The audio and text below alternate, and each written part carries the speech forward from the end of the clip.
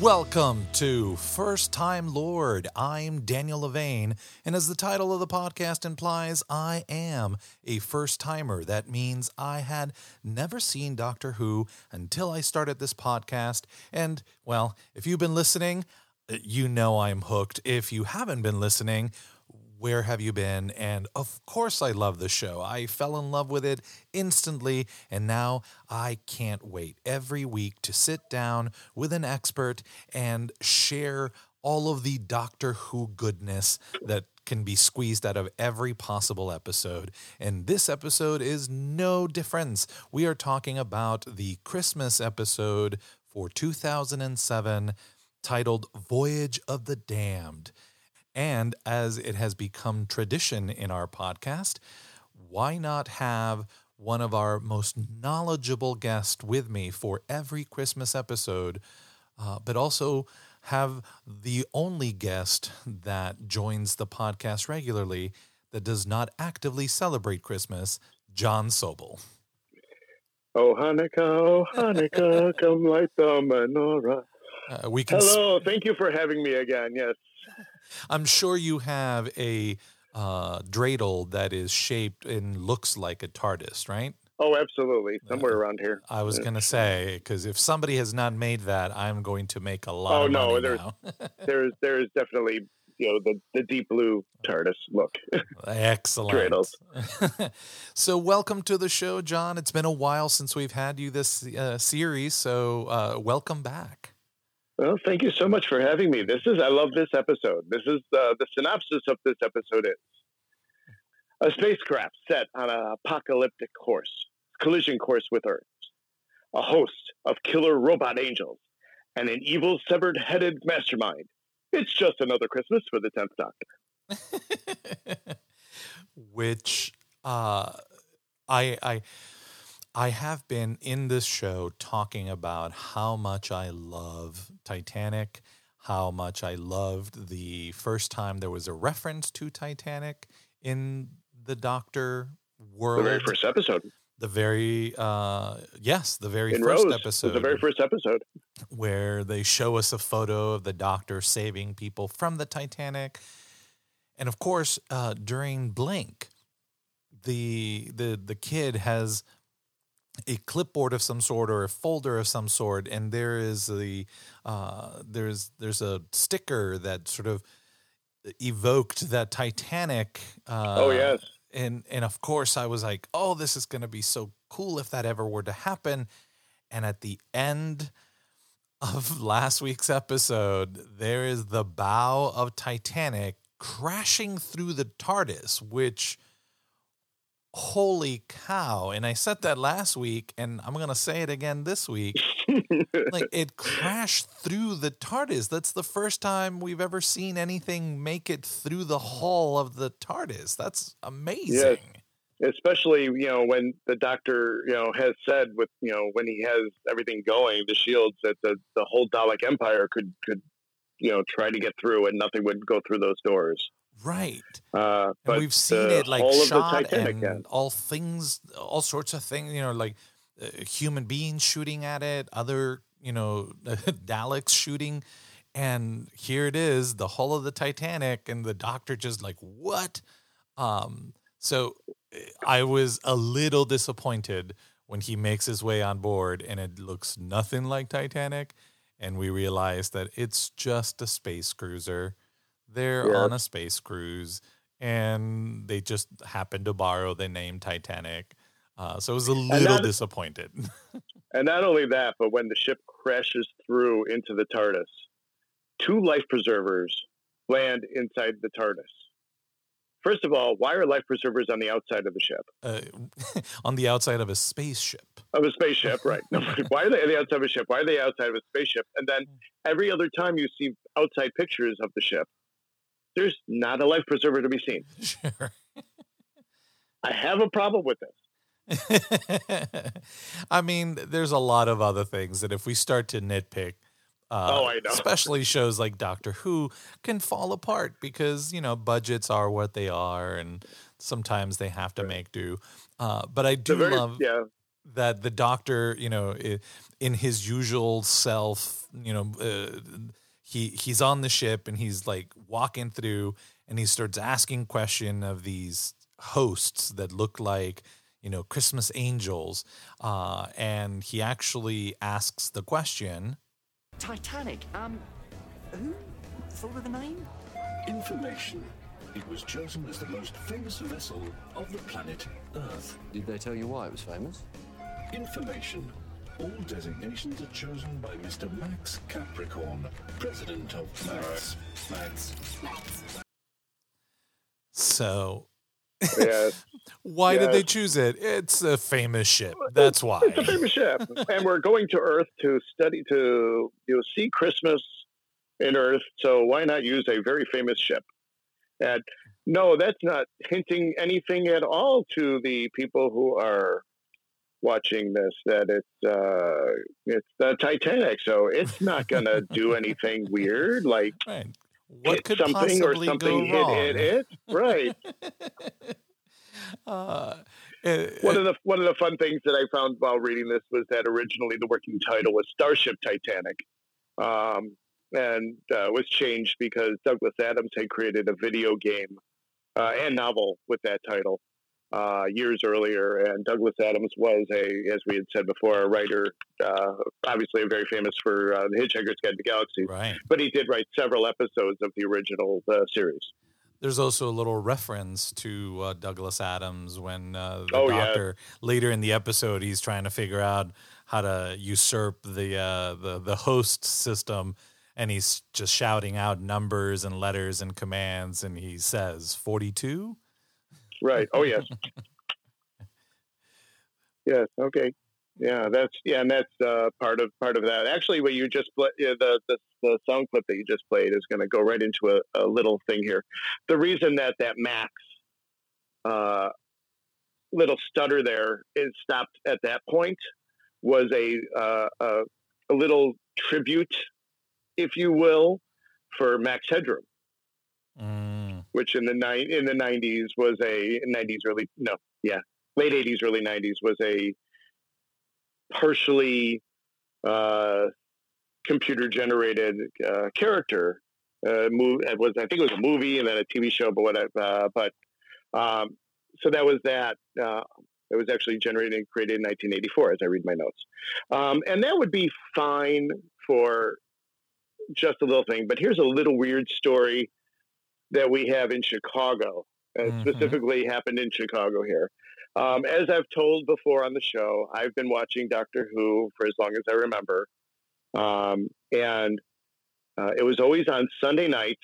They would play on the PBS television station. First, it would be Monty Python's Flying Circus at 10 o'clock, and then at 10:30 would be Doctor Who. This was on Sunday night. So, of course, I would stay up late and watch, to make sure to watch Doctor Who.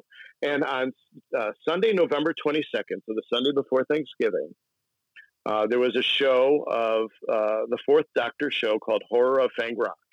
And as it was playing, a pirated Max Headroom broke the screen, broke the channel, broke the transmission, and broadcast a transmission of himself over the airways. And it can be found online. You can look it up for Pirate Chicago Doctor Who. So Max Headroom. Just do that on YouTube, and you can find it. And it's a lot of gibberish and everything, but you see it's a Doctor Who episode, and people kind of moving. They're moving around doing things, and then all of a sudden it breaks in, it's statically, and then this whole thing comes up with a guy in a Max Headroom mask, pirated the signal for about almost 11 minutes.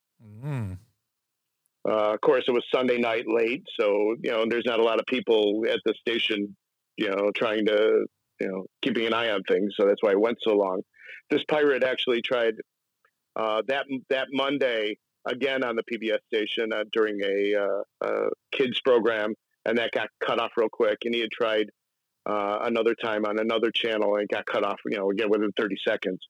But this time it was actually a long episode, a long portion of it. And this person has never been found. Oh, wow.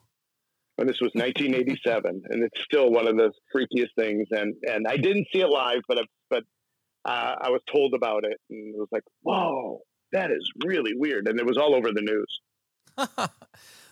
Wow, that's a deep pull. That's awesome. Yeah, it's a really deep hole, but yeah, it's like, okay, well, that's, it's Max Headroom. It's like, okay, I get that. And it's like, oh yeah, Chicago. I remember as I was reading that note, I went, oh, I got to find all the information. I dug up all that information on the pirate thing, but yeah, never been found. It's real interesting.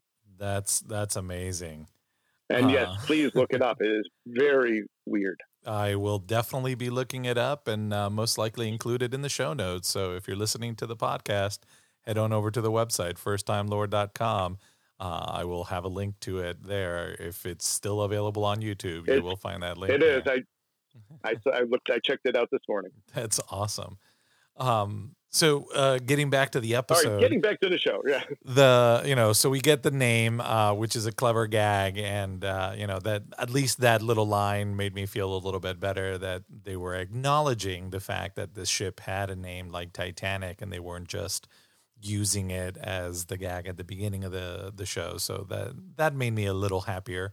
But almost immediately, it seems like a very sort of classic episode where, people are just celebrating Christmas. So you got a lot of really nice, dapper outfits. And I loved how what was her name? Astrid. I love how she looked like a Hitchcock leading lady. Oh, yes.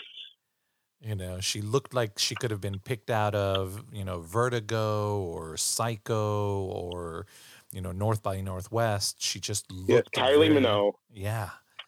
She looked absolutely gorgeous, but she looked so timeless from, she evoked that silver screen era to me very strongly.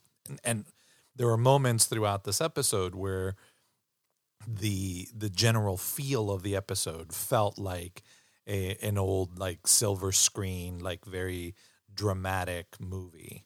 It starts off as kind of a classic Doctor Who thing, but then jumping around as we get into the episode and the asteroids hit the thing, it turns into the Poseidon Adventure, the Poseidon Adventure, exactly. Including all the different body types and, the heavier set lady having to sacrifice herself because she can't make the swim. This time she can't make the climb across. There were so many parallels that I was like, wow, I remember this movie. It's just now set in space and it's a little more modern, but it was really, I appreciated all those tones that this episode evoked. Oh, absolutely. That was the best part of this. When all you have is the Doctor and everyone else is brand new, it's so much fun. It takes you back to the beginning when you first get a brand new companion where it's just the Doctor. Everyone else is brand new, like Smith and Jones at the beginning of the season. Yeah. Where you get, it's so much fun learning people and you don't know who's important and who's not important. Well, and I loved how almost instantly the girl, and again, her name is Astrid. Astrid. But Astrid she starts talking to the Doctor, and what she says, it's almost like catnip to him. You dreamt of another sky, new sun, new air, new life. A whole universe teeming with life. Why stand still when there's all that life out there? He immediately you see him get drawn to her. Oh yes, there is something about her that the Doctor has, using other space metaphors, locked in, and is being pulled towards her, which he's just gone through a very traumatic, breakup, as it were, between him and Martha. He has just gone through this very traumatic experience of watching the last counterpart to him, as he is aware of, from the Time Lords, just pass away in his arms. So he's very vulnerable, and all of a sudden, here's this person, not from Earth this time, but here's this person that seems to long for the one thing that he can actually offer. Right. And yeah, she definitely wants to break out of what she's doing and get out and do things. So it's the perfect, connection to go with the doctor and see everything. Right. And then of course we have, the silly, fun character, that, the little red-headed, spiky character with a clever name, and there's that whole exchange about what his name is. Banakafalata. Banakafalata.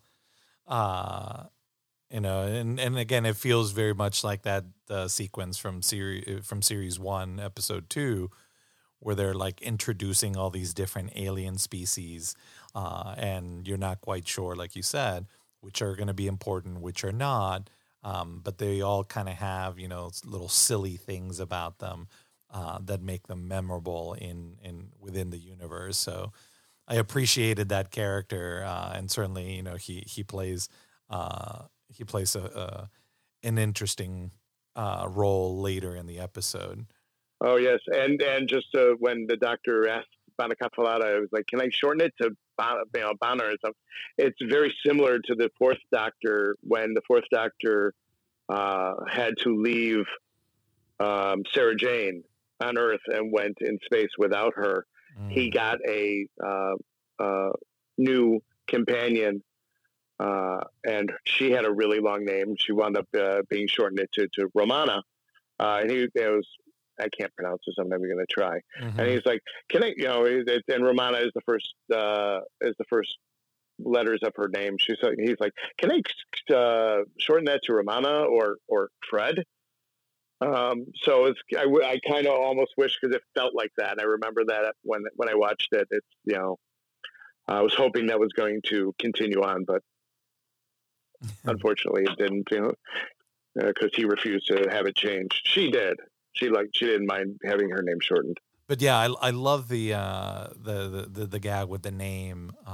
That felt, again, very familiar, and a nice way to sort of introduce the characters. And I loved the introduction to that historian, the Earth historian, that starts, spouting off all this nonsense, which is always hilarious. I love it when, history is gotten wrong. And in this case, he's talking about how, the residents of the planet UK or whatever, and they go to war every year with Turkey. With the people of Turkey, and then eat them like savages. Right, and then when they're on Earth, he's like, "Be careful because boxing will start any time now." Oh my God, which I thought was that hilarious. was my favorite line. That was my favorite line because again, being in America, mm-hmm. Boxing Day isn't a thing, so right. It's something that you have to know about. So, yeah, almost all of it, everything that guy said about Earth just made me laugh because it was, kind of what we all assume eventually the historical records will be found by this alien species, and they will find us super confusing because of what we do. And so this kind of represented that for me in the sense that here's, a clear misunderstanding of the traditions of Christmas by an alien species that, thinks it's fascinating. and plays that up. But I love how when they get taken down, immediately the doctor's like, "There's going to be so many people. They're going to be freaked out by Bacala." Oh, there's nobody. What? Something's wrong. Like immediately, it's something's wrong. Right, but you hear what the story is why they've all left. And I wouldn't blame them. Right. After the last two Christmases, I'm not sticking around. Oh my God, that whole moment was unbelievable because, again, we've lived through it in that we've seen the series. So the idea that everybody in England is like, we're getting out of Dodge because there were spaceships last time, and then there were the Christmas star with the lightning, and we don't want to be anywhere near. Except I'm staying here, and the Queen is staying here. I love the fact that the Queen would be like, "Y'all can leave. I'm going to stay at Buckingham Palace." Right, exactly, and she's going to prove that she's there. That it's safe because if the Queen's not leaving, then it should be safe. And okay, right. One of the fun parts of this particular scene going on is Wilfred, who is the never mentioned. The name is mentioned in the credits, but it's never mentioned during the show. Who is the newsman, the newspaper seller? His name is Wilfred in the show. He's, when he looks at, he points at the TV and shows that the Queen, that the TV reporters are there and they're doing the Queen. There's a Magpie logo from it, Magpie Electronics from Idiot Lantern, was on the side of the TV. So that was something that a fun little reach back to a couple of not last season, not the previous season, but the season before. And it was also the fact that had he just had that one little scene, it might have been different. It might have felt different. But when you see him again towards the end, when everything is going on, he feels more important. Oh. ... I love it when there are, breadcrumbs leading me to more mysteries. Yes. But as we mentioned, they're down on Earth, but they're quickly called back for some issue that is happening on the ship, and that's when the plot thickens and that it is unveiled that the ship's crew is unaware, but the captain and something else in the ship is clearly trying to sabotage this crew, the crews, I should say, not the crew, and as has become a thing, the Doctor loses the TARDIS, so he's sitting there watching as this gaping hole that was created by the meteorite crashing into the thing, destroying, the hull. And he's like, well, if we look around, there's my ship. And he says, yeah. Oh. What is it? What's wrong? That's my ship over there. Where? That box, that little blue box. That's a spaceship. Oi, don't knock it. It's a bit small. A bit distant. And I love the idea that it's not just a bit small, but hey, it's okay. Well, yeah, it's and it's going away, and it's going to land on Earth. And once again, the Doctor is separated from his method of being able to, because if the TARDIS was still on board, he would have been able to quickly get to the ship's cockpit and be able to solve everything. So I love how they hamper him. Just like the Impossible Planet, where they parked it, and then that part of the space station disappeared, into the ground with the TARDIS in it. Right, and in 42 it gets locked into part of the ship that they can't get into. So I love how all the other episodes that I've been with you. Pretty much, that seems to be whenever you and I are together, the Doctor will be separated from his TARDIS in some fantastical way. I really liked this one, the idea that if the TARDIS is ever set adrift, it will automatically lock on to the nearest gravity source and land itself, which was fantastic. How it just goes straight to Earth. It's like, okay, this is my home now. Mm-hmm. If nothing else, it'll just sit there and die, like the Ninth Doctor said when he sent Rose back, Right. During the end of Parting of the Ways, It'll just become forgotten. Let's just let it. It'll just sit there and die eventually. Which is such a sad thought. That you would just let the ship die because there's nobody to take care of it. Like, right. I would feed the TARDIS. I don't know what it eats, but unless it's human blood, because I've learned from musicals that you should probably not feed the plant. No, don't feed the plant. But we talked about it. Once the asteroids hit, the tone of the whole episode switches to the Poseidon adventure. And there's that moment where all the passengers need to, be rallied. And rather than having Gene Hackman deliver that famous speech of life is up there, the Doctor gets on his soapbox and tells him exactly who he is in a way that I just found so satisfying when he actually says, I'm the Doctor. I'm a Time Lord. I'm from the planet Gallifrey in the constellation of Kasterborous. I'm 903 years old, and I'm the man who's going to save your lives and all 6 billion people on the planet below.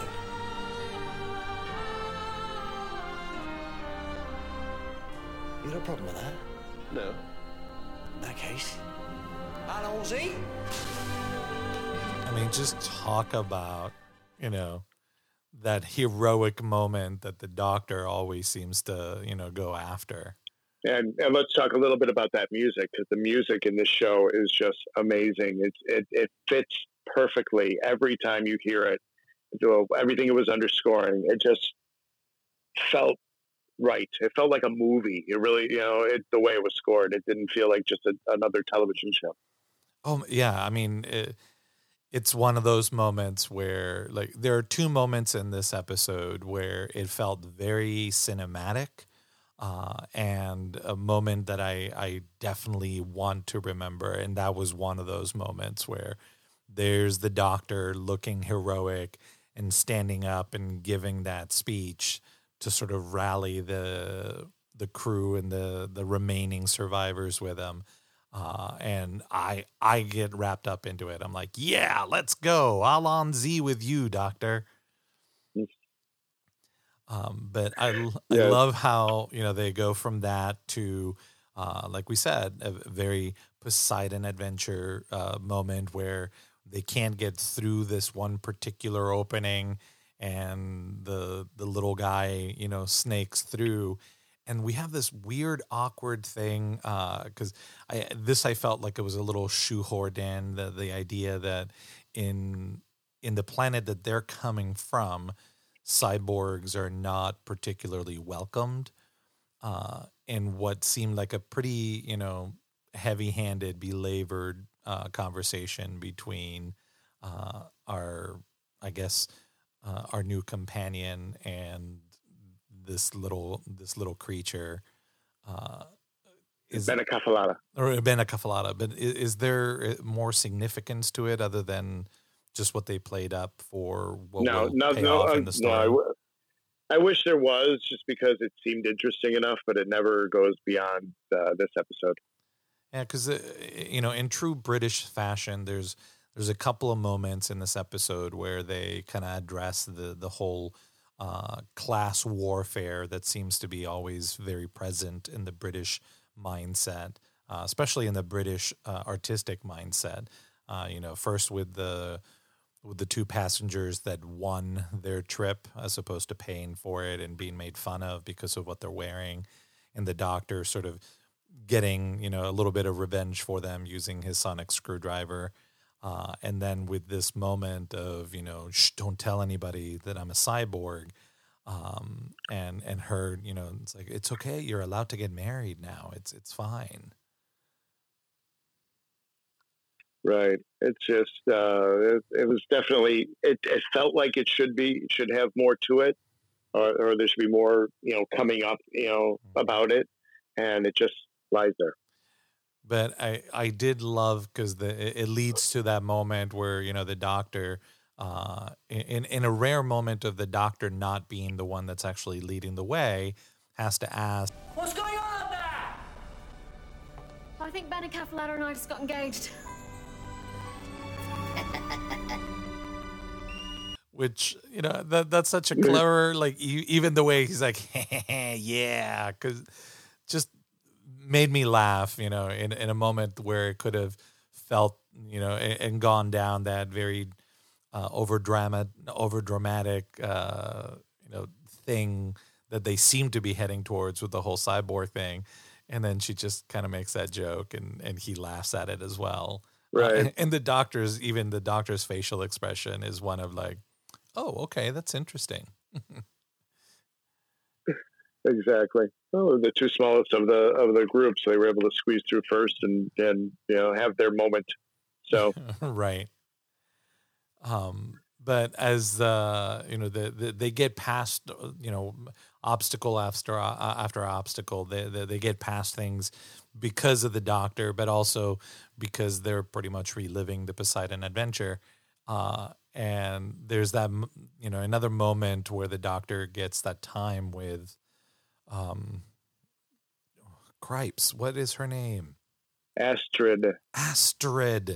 Why can I not remember that? But he has that moment with Astrid where, she starts to get really comfortable with him and kind of mocks him a little bit from, the speech he gave. They find, they're sitting there and she says to him, Saved you some. You might be a time king from Gadaby, but he's done it to eat. Yeah, thanks. I love that line, time king. Right. It's like, okay, whatever. I know you said something like that. It's, whatever it is. Right. You're a time king from the Gadaby, but you still need to eat, and I'm going to take care of you. Like, which is clearly something that the doctor is longing for. He not only wants that companionship, but he wants somebody to take care of him, and she's very willing to take that position on. Right. I mean, as it was, last Christmas, it was put very clearly that he needs to have somebody with him because the darkness can take over him. So he definitely needs to always have somebody with him. Yeah. He and now more than ever, because he's definitely in a very vulnerable position, which again leads them to this conversation, and she again reaches out to him in a way that just felt so earnest and so loving. But she says, Unemployed now. I was thinking that blue box is kind of small, but I could squeeze in. Like a stowaway. It's not always safe. So you need someone to take care of you. I've got no one back on Stowe, no family. Just me. So what do you think? Can I come with you? Yeah, I like that. Yeah. I love the idea that she's like, for the first time, he is not having to ask somebody to come with him. She is asking.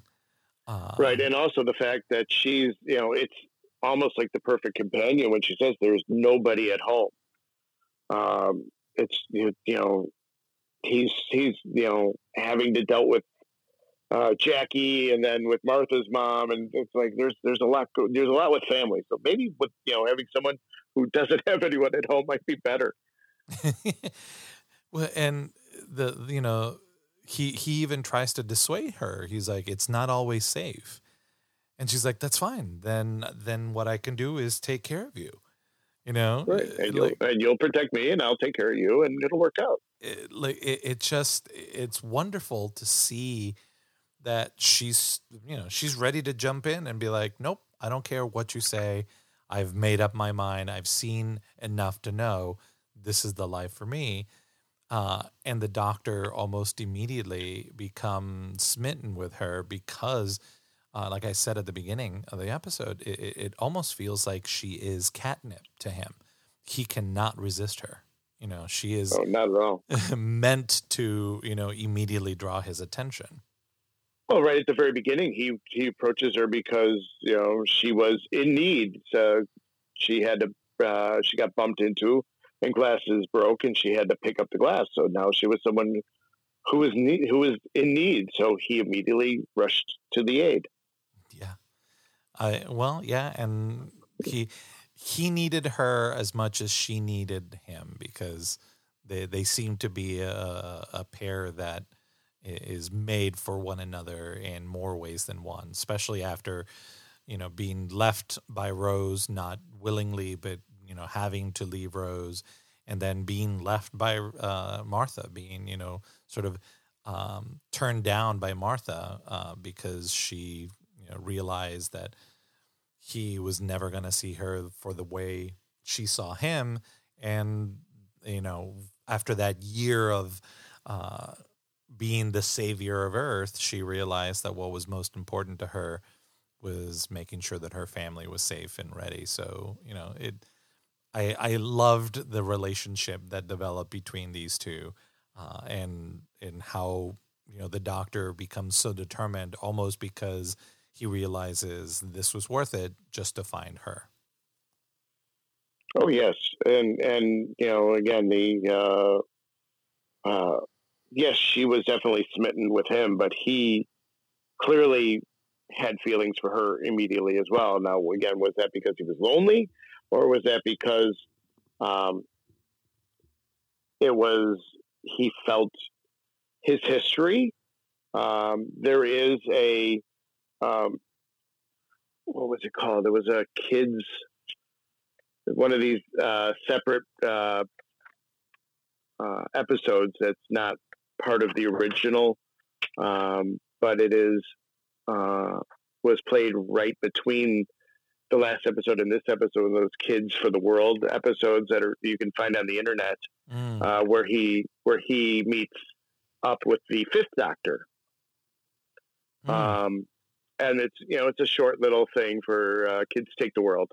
And so maybe he's actually feeling some of his history, because he's run into someone who is that ran into himself from so many years ago.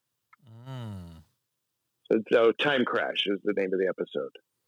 I'll have to look at it. I know there was one where the Doctor had just regenerated the first time that the Doctor and Rose sort of interact before the start of Series 2, and certainly the Christmas episode for Series 2. Right.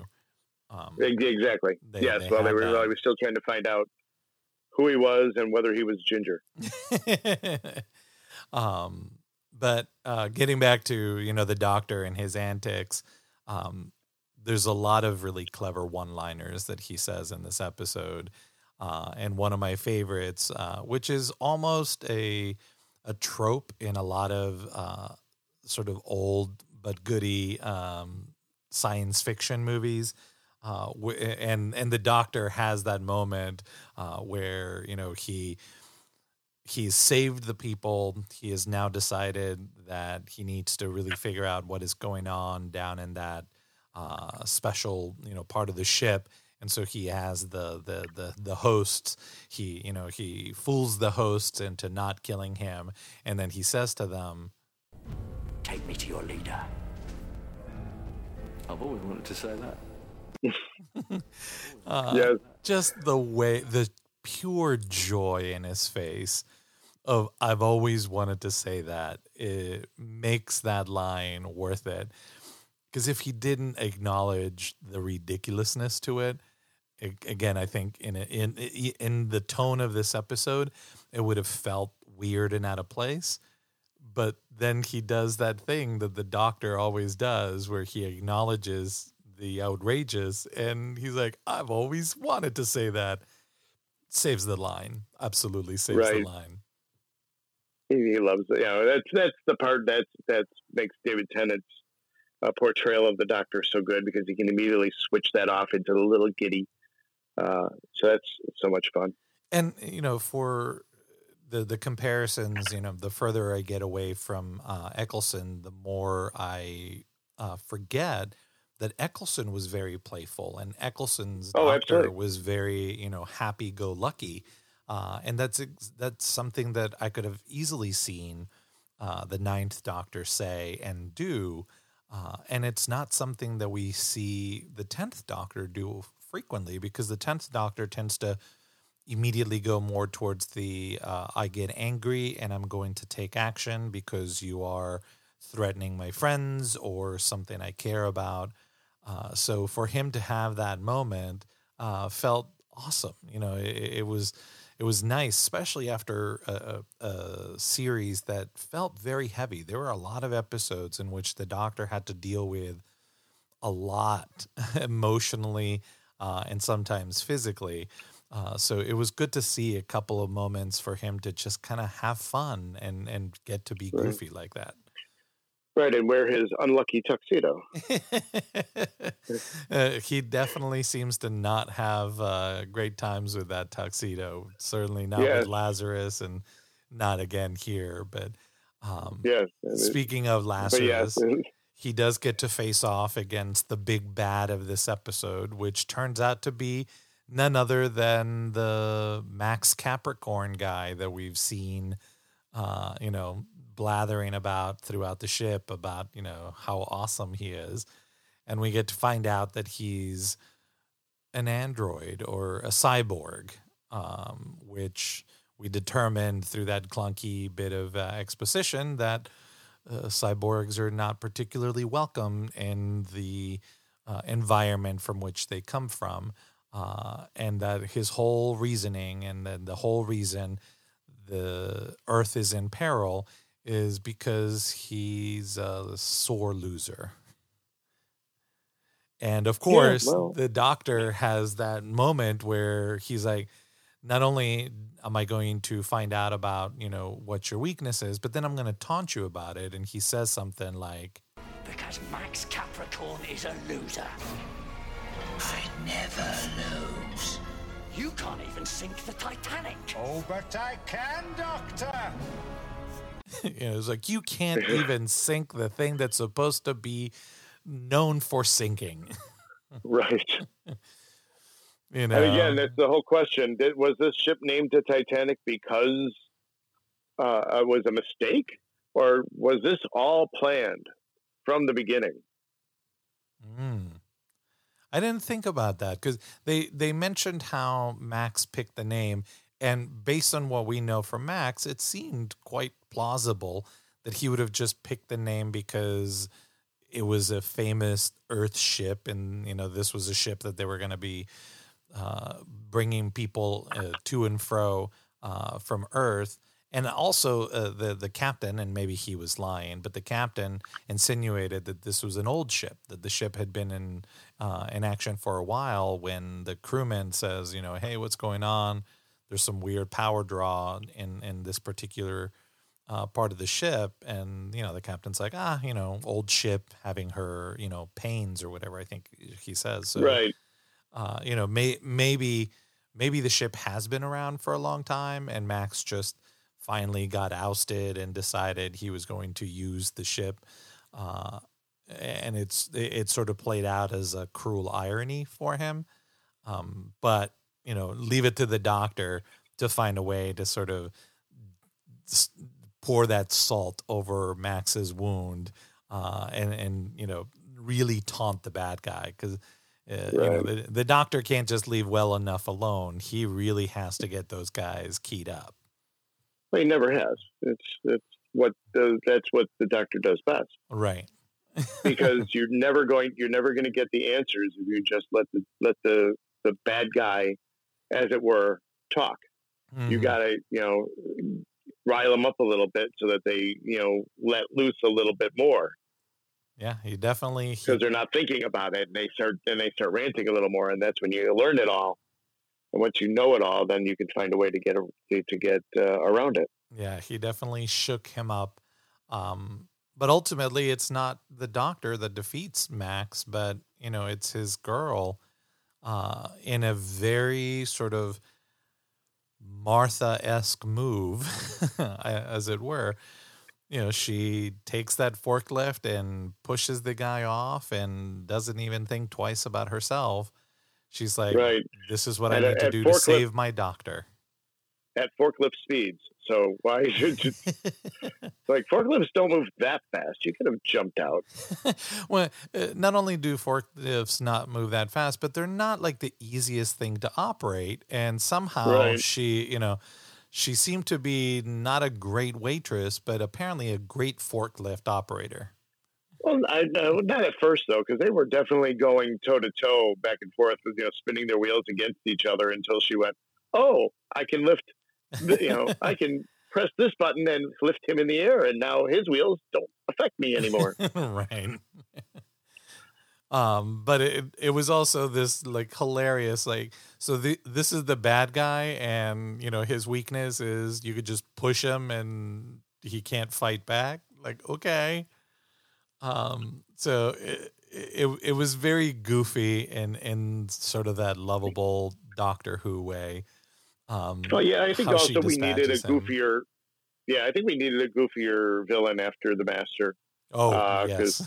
he's definitely not goofy.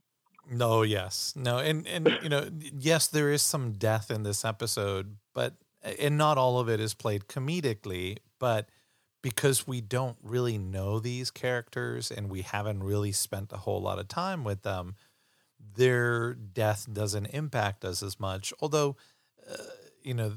even the Doctor doesn't have an immediate response to what happens to her. He's so in the moment.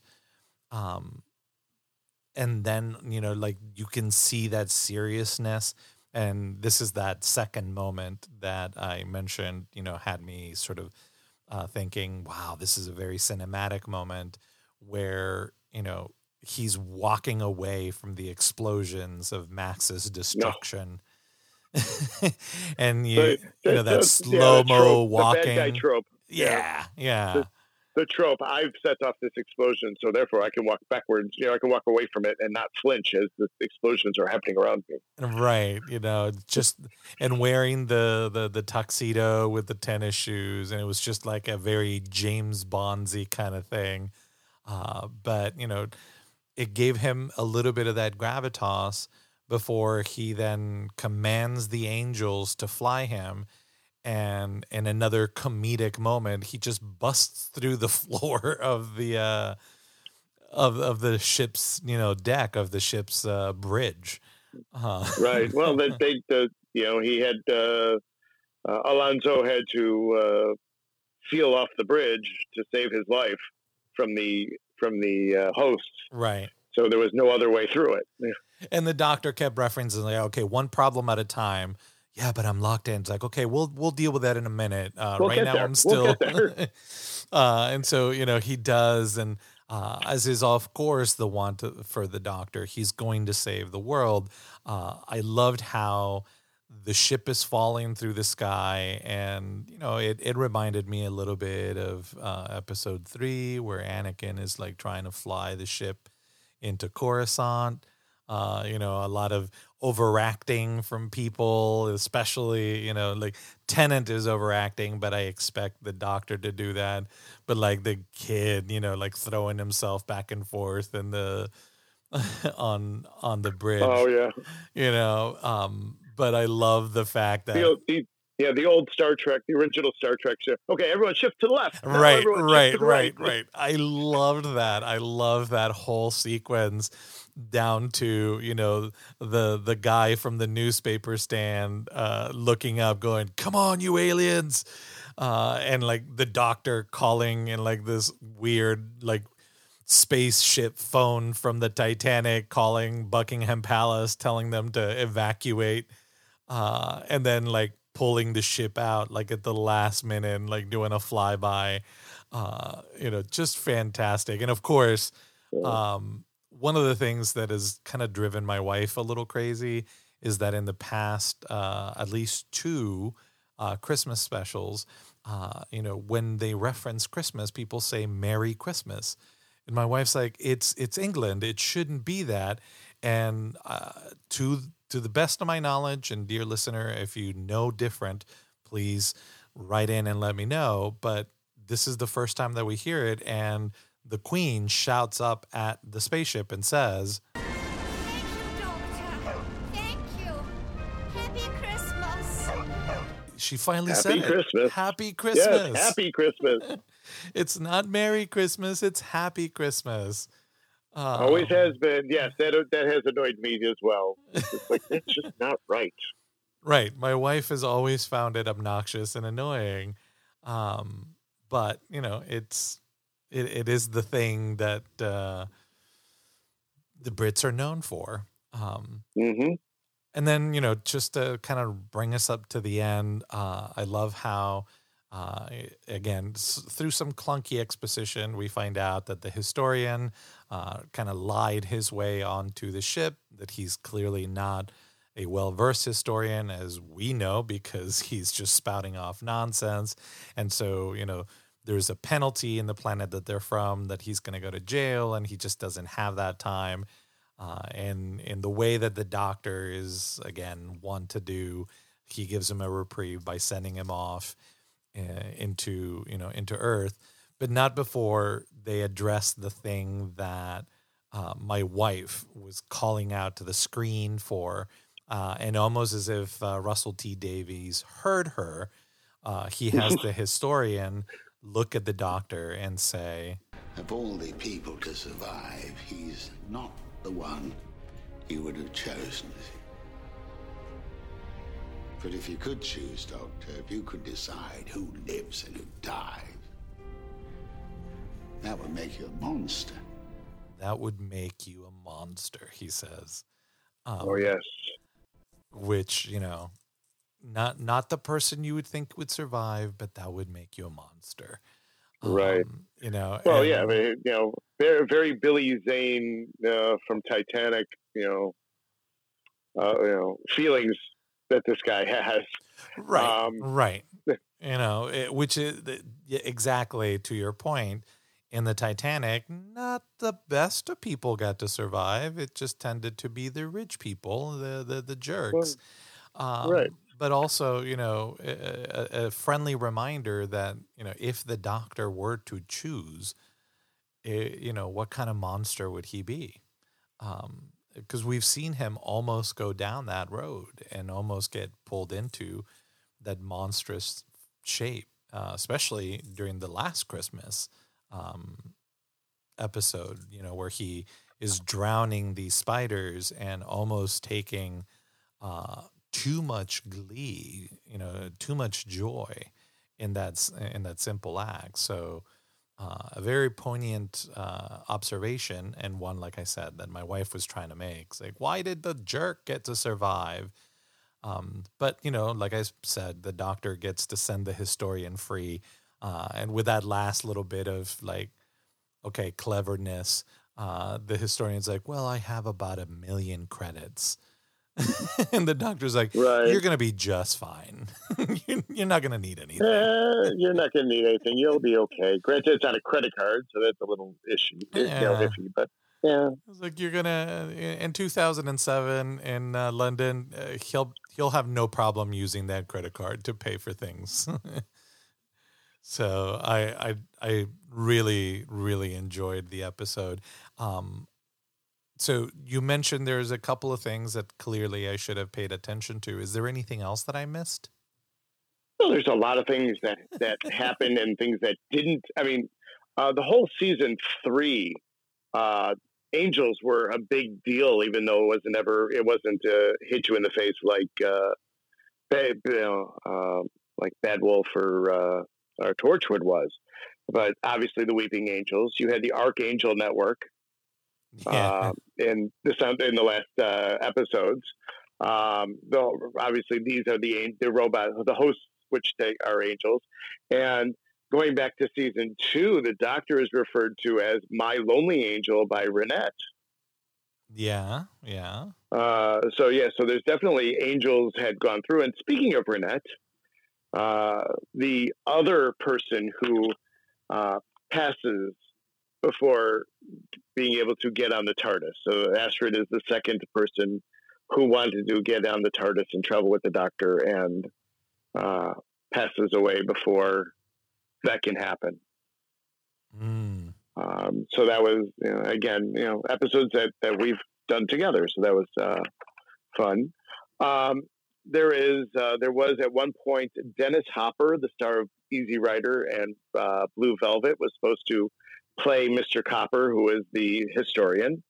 And there was supposed to be Albert Einstein was supposed to appear. I don't know when and where, but they had there was a British tabloid, The Sun, claiming that Woody Allen was going to portray him. So that's that's a little unusual, but that's okay.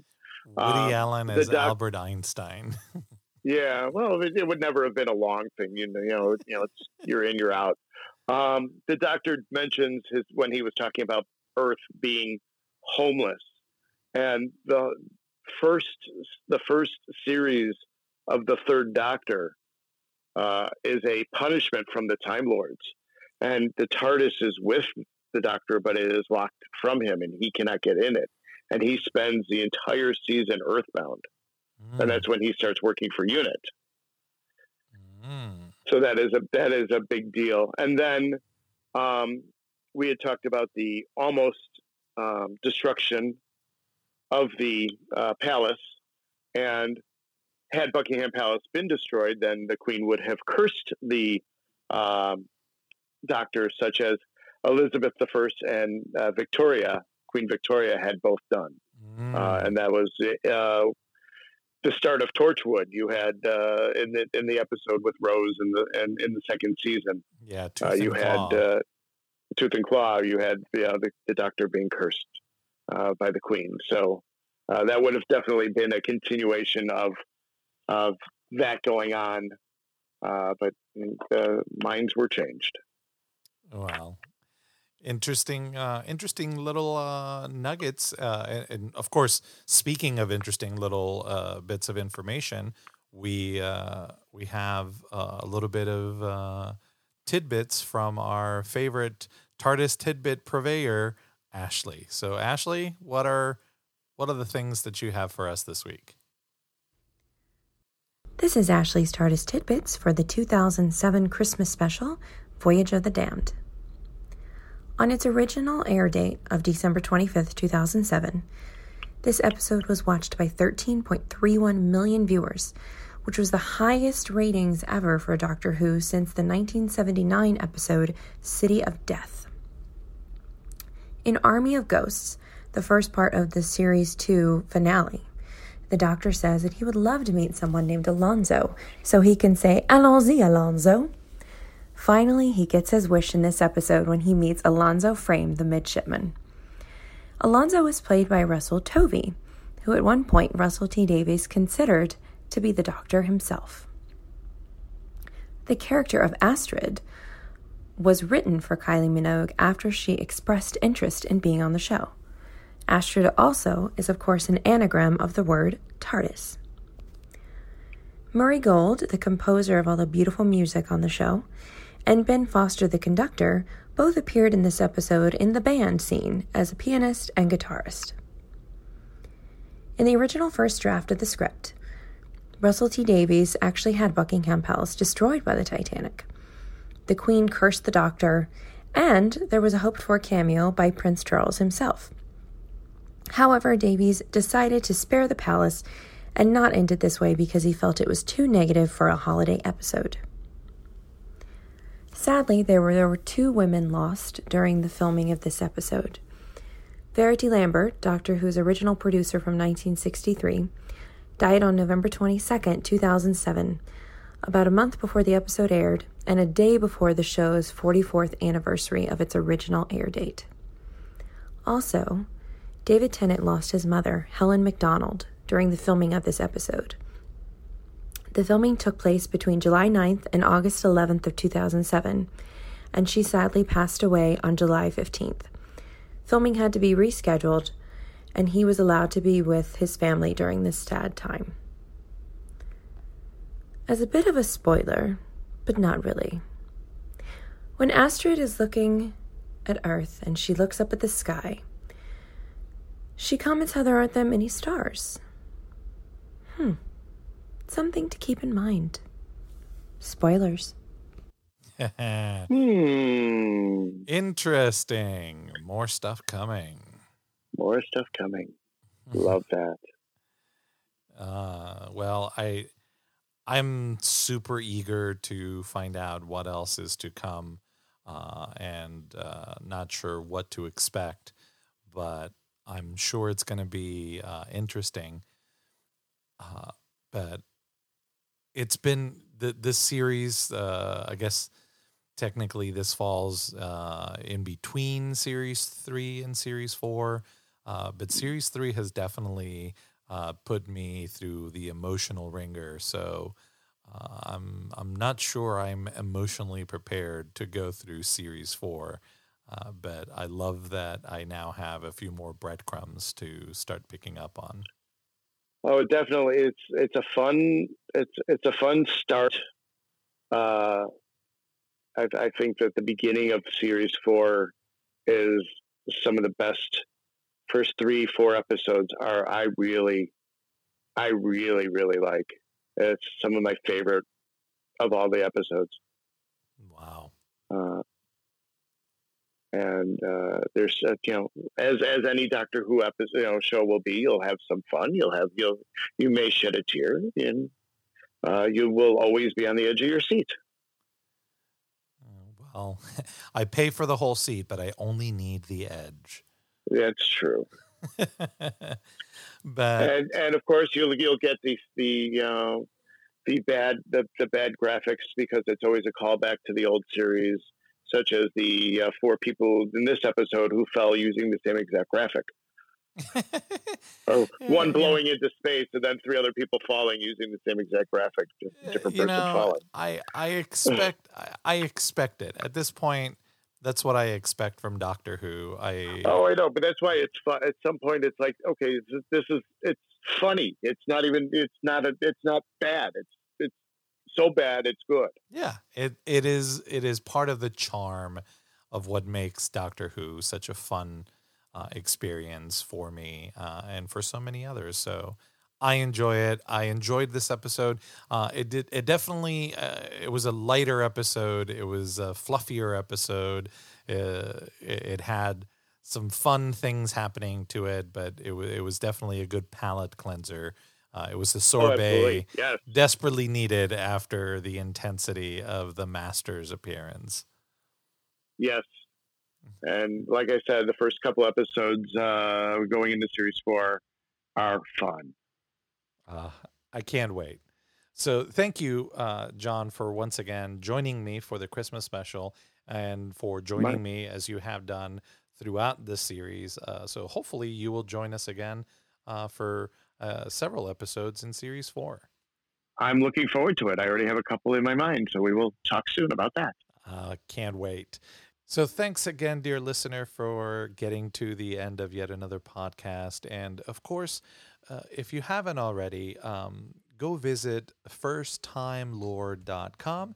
That is where you can find all of our previous episodes. You can leave comments for all of them, which I greatly look forward to hearing from you, because I haven't had that many comments, and we're going into Series 4. So if you like the show and you like what you're hearing, leave a comment, firsttimelord.com. Also, if you want to support the show, we've got a merch store that you could find at firsttimelord.com. We've got awesome t-shirts. We just added some cases for phones. The t-shirts are very, very soft. I've gotten several compliments wearing mine out in public. So, hey, pick one up. And if merch is not your thing, you can also find a link to my Patreon site, of which one of the many tiers that you can subscribe to gets you shows. So if that's how you want to support the show, fantastic. Or most importantly, if you can't support the show financially, just share the show. I am sure that there's somebody else in your life that likes Doctor Who and that would enjoy listening to it. But until next week, I have no time left but to jump on my TARDIS and watch some more Doctor Who.